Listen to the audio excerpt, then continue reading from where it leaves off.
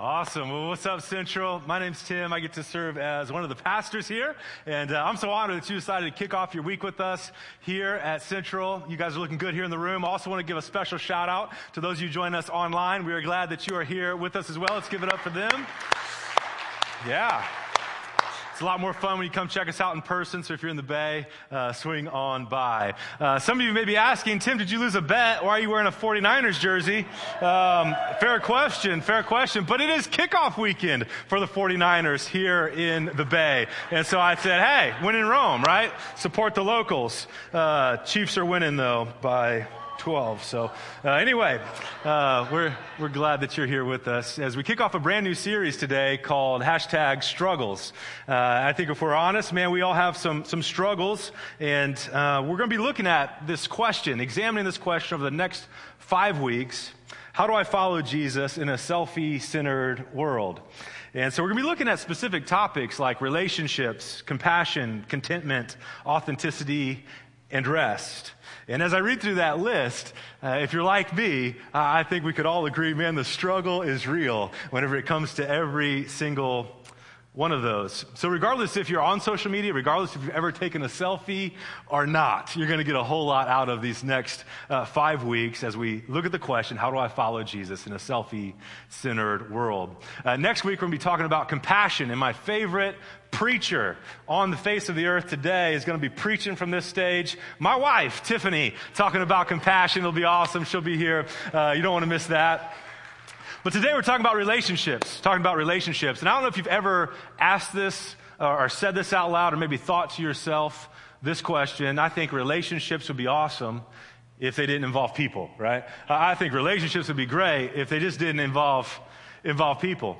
Well, last week we talked about the topic of heaven, and heaven is a relational place. Heaven is a right place where every relationship will be restored to perfect order, and there won't be the awkward tension in those relationships any longer.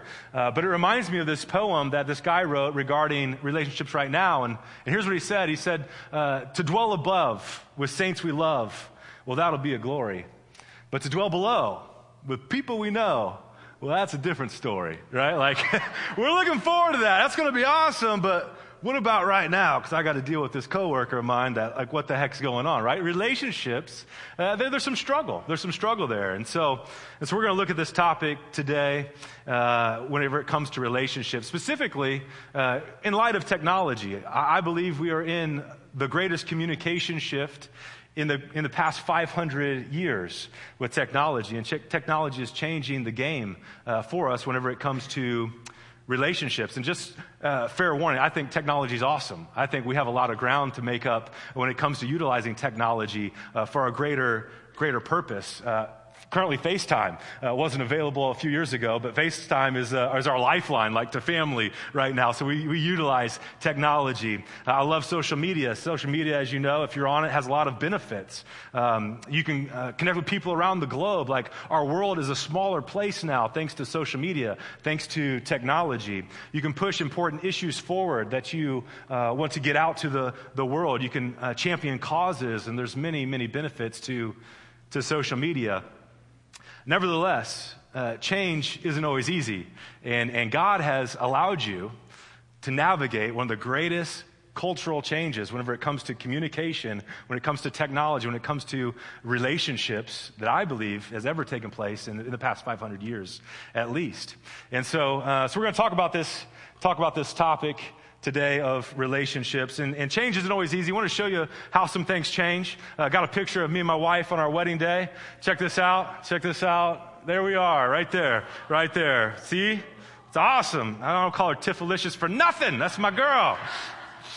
But some things have changed. Yeah. Thank you, Annette. I appreciate that. Some things change. Some things for the better. Some things, not so much. My wife has changed. Like, she looks even hotter than she did on our wedding day. I have managed to grow facial hair to hide my 3 chins now, and so some things have changed. My daughter, my wife has one of those pictures on her dresser in our bedroom, and my daughter came in and said, Daddy, why Mommy got a picture of these people in your room? Like, thank you. Elsie and Annette, thank you. Thank you for that. That's awesome. Well, a lot has changed since our wedding day. Things exist now that did not exist then. Facebook, Twitter, Instagram, Snapchat, iPhones, Uber, Instacart, FaceTime, Dropbox, Spotify, Netflix, Google Suites, and the list goes on of things that currently exist now that did not exist then. And I'm just saying some things have changed. And because God has chosen us to navigate the largest communication shift in the past 500 years, I think it's important for us to wrestle with this question: how do I follow Jesus in a selfie-centered world? And so today, to frame up this topic of relationships, I want to invite you to stand in honor of God's word. We're going to read John 13, 34 through 35. Let's stand to our feet. If nothing else, it'll get the blood flowing once again for us. And there's going to be this three-word phrase, love one another. When we get to that phrase in this verse, I want to invite you to say that out loud with me, okay? So I'll read the verse. When we get to love one another all together, we're going to say it out loud. We can do this. All right, here we go. And this is Jesus talking, and here's what he says. He says, "A new command I give you, love one another." And so how are we supposed to do that, right? Like, what's the standard that he sets for us to love one another? And here's what he says: "As I have loved you, so you must. By this, everyone will know that you are my disciples if you turn to someone and say the struggle's real, and then you can have a seat."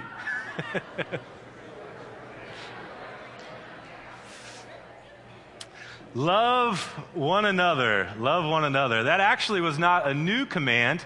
That command was originally found in Leviticus, like back in the Old Testament, that took place. Jesus wasn't introducing a new command, but a new standard for that command. That as you have received love from God, he invites you to love the people in your circle of influence with that same standard, that same kind of love. As I have loved you, so you must love one another. The scholar D.A. Carson wrote this. He said, "A new command is simple enough for a toddler to memorize and appreciate, and yet profound enough for the most mature believers to be repeatedly embarrassed at how poorly they comprehend it and put it into practice. Love one another as I have loved you, so you must love one another." Like, simple in concept, difficult in application. But fewer things, I believe, communicate God's divine power at work amongst a people than genuine love that is reflected in our love for others. As God has loved us, so we love others. So let's be honest, that kind of love isn't super easy, is it? That's why people notice. That's why your coworkers, your family members take note when they see that you're empowered by a supernatural source to love one another. And Jesus actually said that is the defining element of a disciple. He says, "By this, everyone will know that you are my disciples if you love one another." He doesn't say if you have flawless theology. I think theology is super important. I've invested a lot of money to get a couple degrees in theology. But Jesus doesn't say, "Hey, Tim, that means you're my disciple now." No. It's my love for one another. He doesn't say, "Hey, if you have a Christian bumper sticker, that'll prove to the world that you're a disciple." I think a lot of people should probably scrape off that bumper sticker. We don't necessarily act like disciples when we're out there in traffic, right? Tell people they're number one. That's awesome.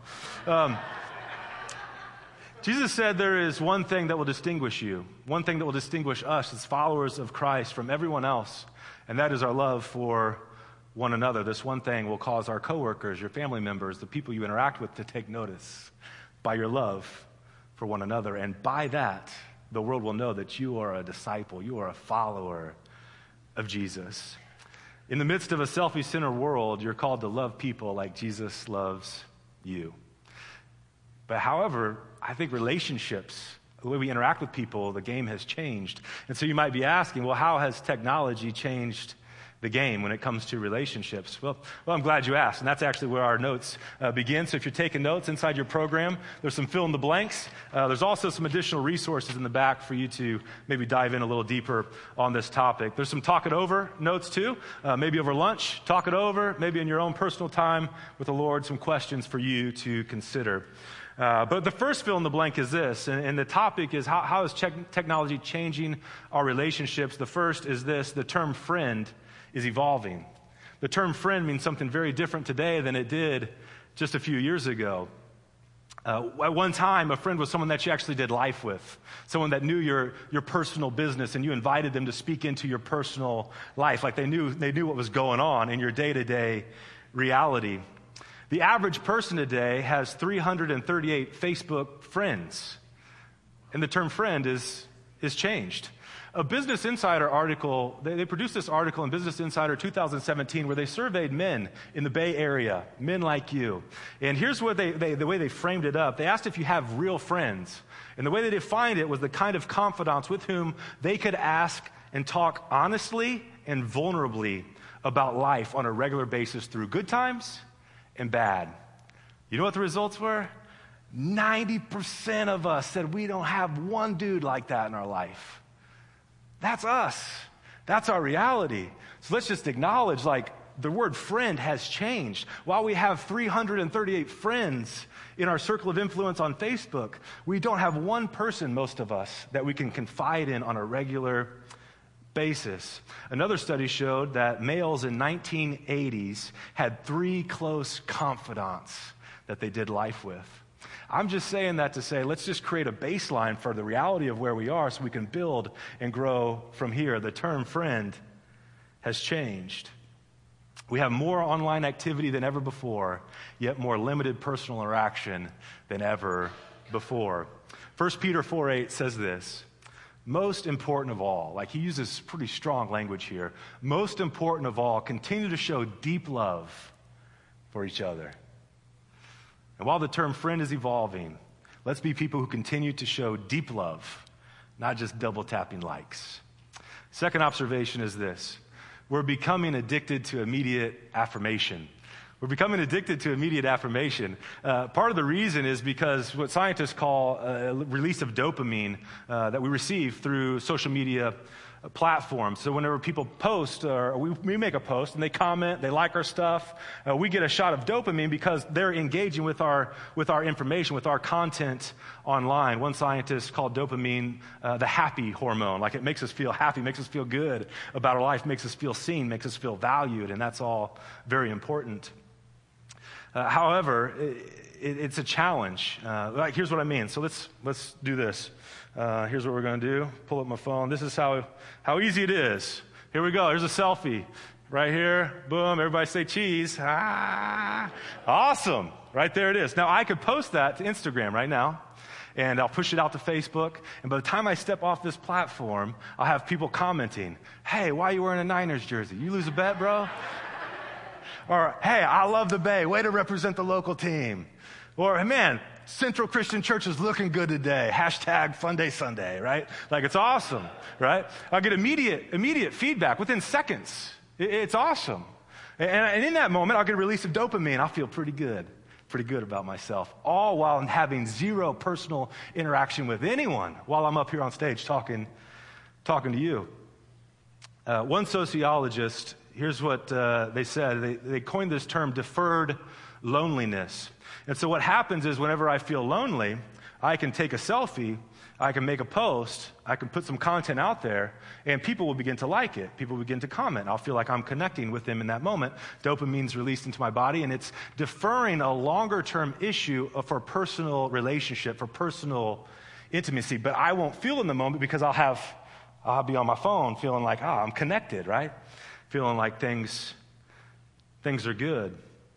And so we're meeting a short-term need while deferring a long-term, deeper need. As Pastor Craig Rochelle said, we are living for likes, but longing for love. We're hooked on instant gratification, and I'm just saying, let's just acknowledge what it is. It's changing the landscape for relationships. There's a book I read this year called Digital Minimalism by Cal Newport.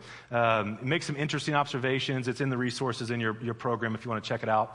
But Harvard Medical produced this article in May of 2018, and they quoted the vice president of user growth from Facebook, and he was meeting with some Stanford students. And they posed this question, and then he responds to it. The question was about his involvement in exploiting consumer behavior at Facebook. And so here's his response in this Harvard Medical report, and I quote, he says, I feel tremendous guilt. The short-term dopamine-driven feedback loops we have created are destroying how society works, he explained. And then, not quoting him, but the article itself, they wrote, this Harvard Medical report wrote, in his talk, he highlighted something most of us, but few of us really appreciate. While it's easy to dismiss this claim as hyperbole, platforms like Facebook, Snapchat, Instagram are leveraging the very same neural circuitry used by slot machines and cocaine to keep us using the products as much as possible. Taking a closer look at the underlying science may give us pause next time our pockets buzz, end quote.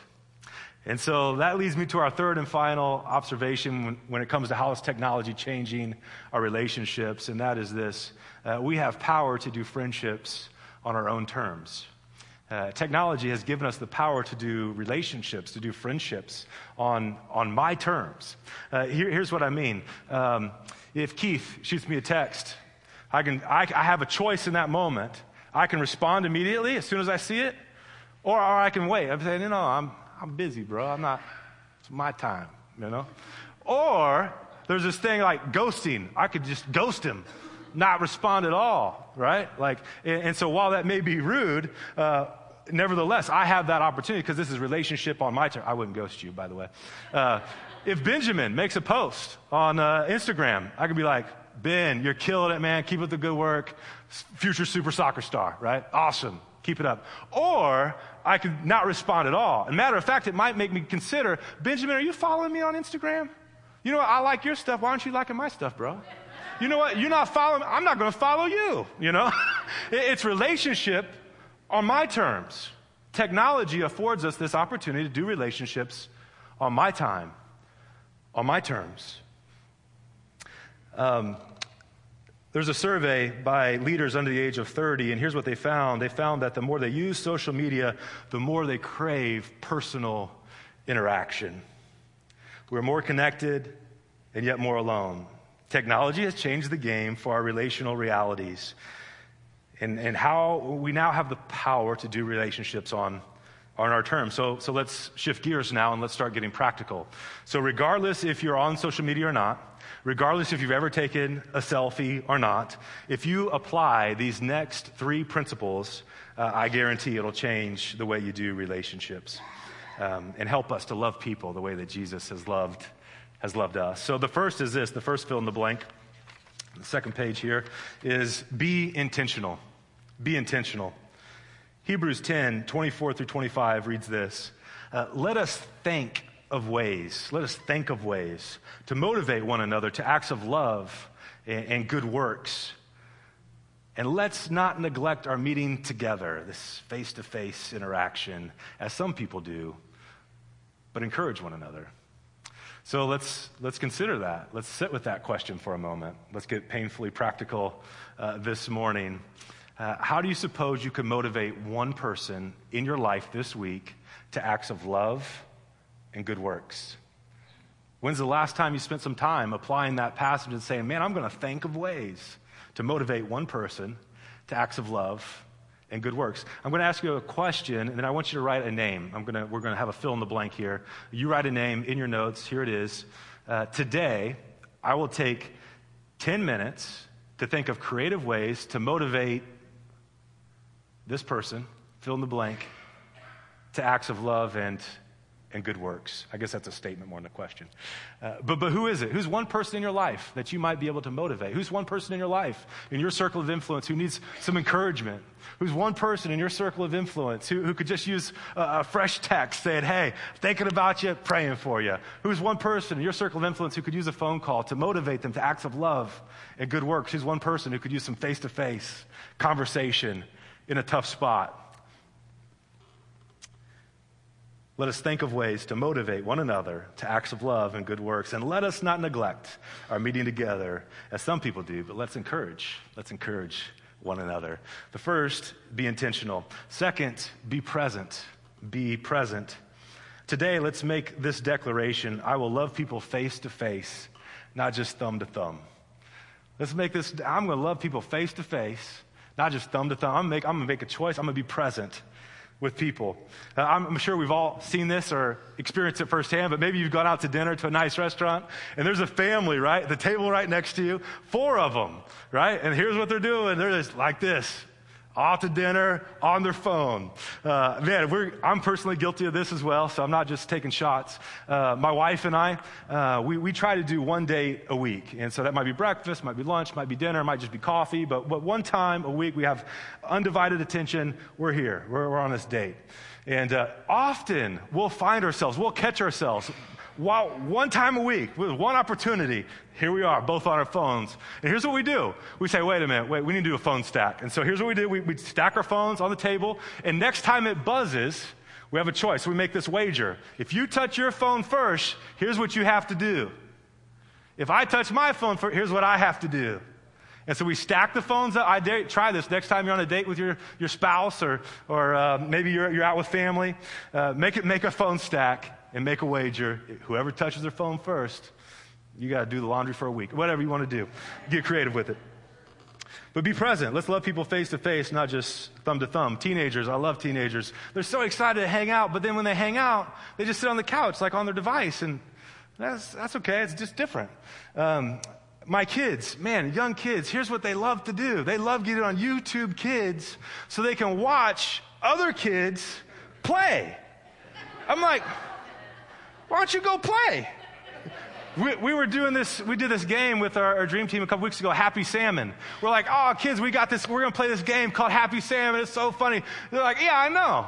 I'm like, I just learned about it. How'd you know? Oh, YouTube. I've seen them on YouTube Kids. I got it, Dad. All done. Nice. Well, cool. I'm glad you like watching other kids play games while instead of playing with your family. That's awesome. I'm not saying any of that's bad. I'm just saying let's call it like it is, and things are changing. And so rather than loving people face to face, we often like people thumb to thumb on our phones. If we're going to love people like Christ loved us, then we've got to work at being present. The whole divine narrative of Scripture is God restoring relationship with broken people like me and broken people like you. And at the apex, at the apex of this divine narrative, God himself steps out of eternity into time and takes on human flesh to be present with us. And we celebrate this when we hear this word at Christmas time, that he is Emmanuel, God with us. And so today, whatever you brought into this room, I just need to know he's with you.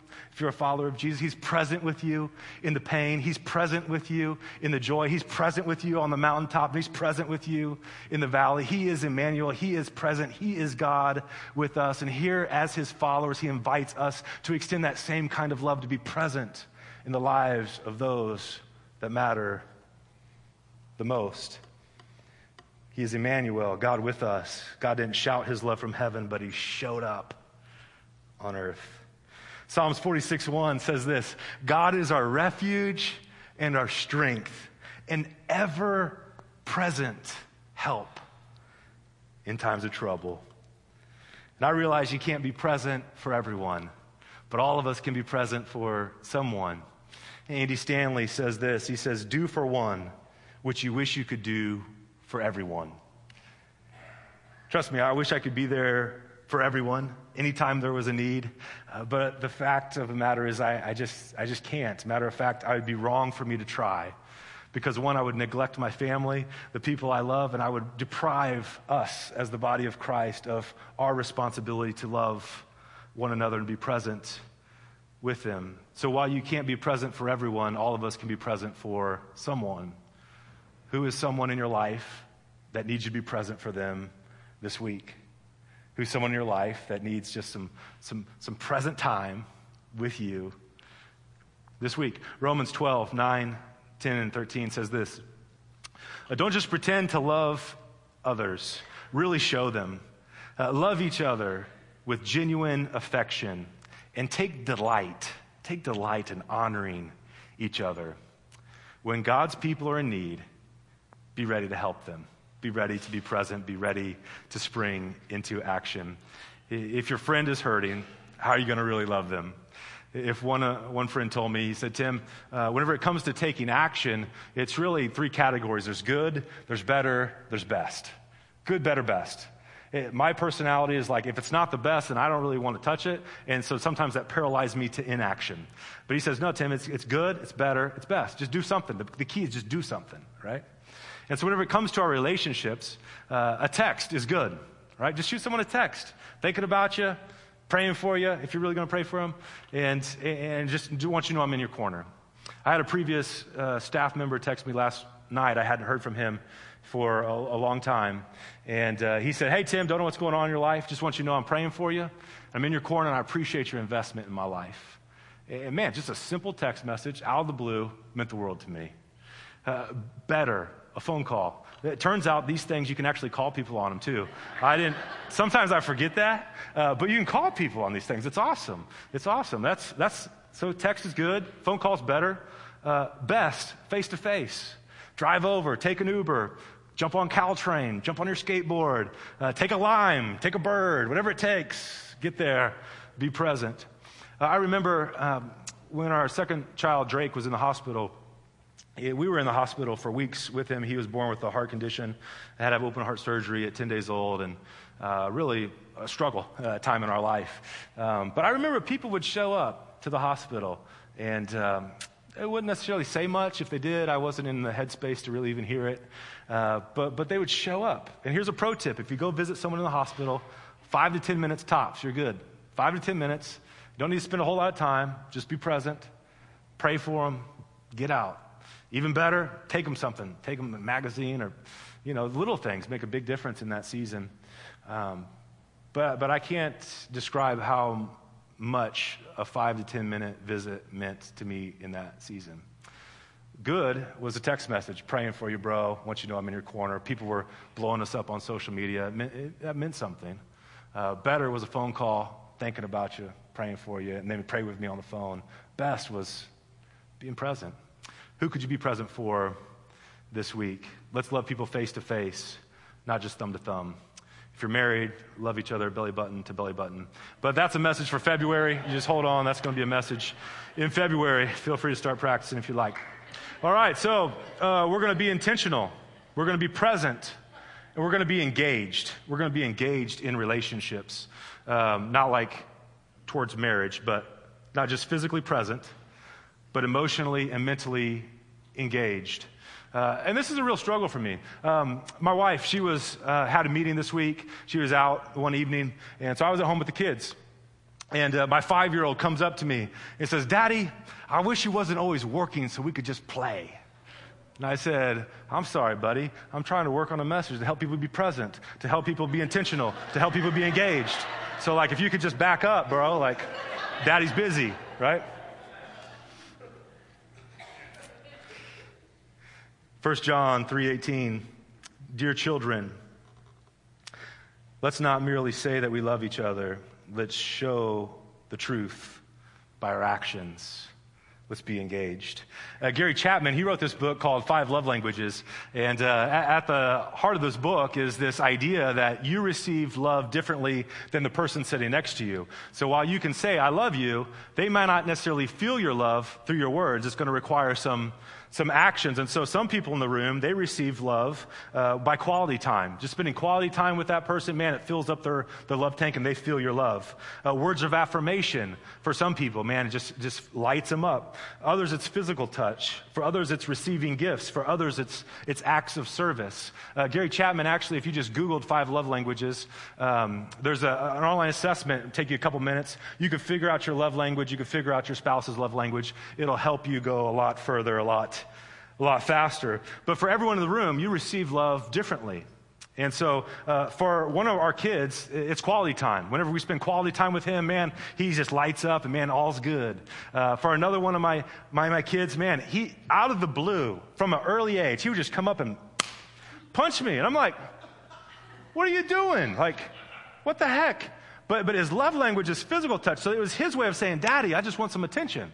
I want you to be engaged with me. Our youngest, man, I can pour words on her and her whole world changes. She can be, you're so sweet, just pour out words of affirmation on her and she lights up. And so we need to be intentional with the way that we love people, be present, be engaged. with how we love them, not just tell them that we love them, but let them feel your love. Let's not just tell people we're in their corner. Let us show it with our actions. Let's prove it by what we do. A new command I give you: love one another. As I have loved you, so you must love one another. By this, everyone will know that you are my disciples, if you love one another. So how has God loved you? Has he been kind? Has he been patient? Has he been generous? Has he been forgiving? Has he been merciful? Has he loved you selflessly, humbly, honestly? List goes on. And in response to that, he invites you to love people the same way that he has loved you. Let's love people that way this week. In closing, clearly social media is not going away anytime soon, and honestly, I wouldn't want it to, because I think there's so many redemptive, wonderful qualities. Nevertheless, it might be nice to stop counting likes and start making memories without filters. Because at the end of the day, social media can't capture spontaneous laughter, can't capture butterflies in the stomach, can't provide that real connection that we are all desiring and really wanting after all.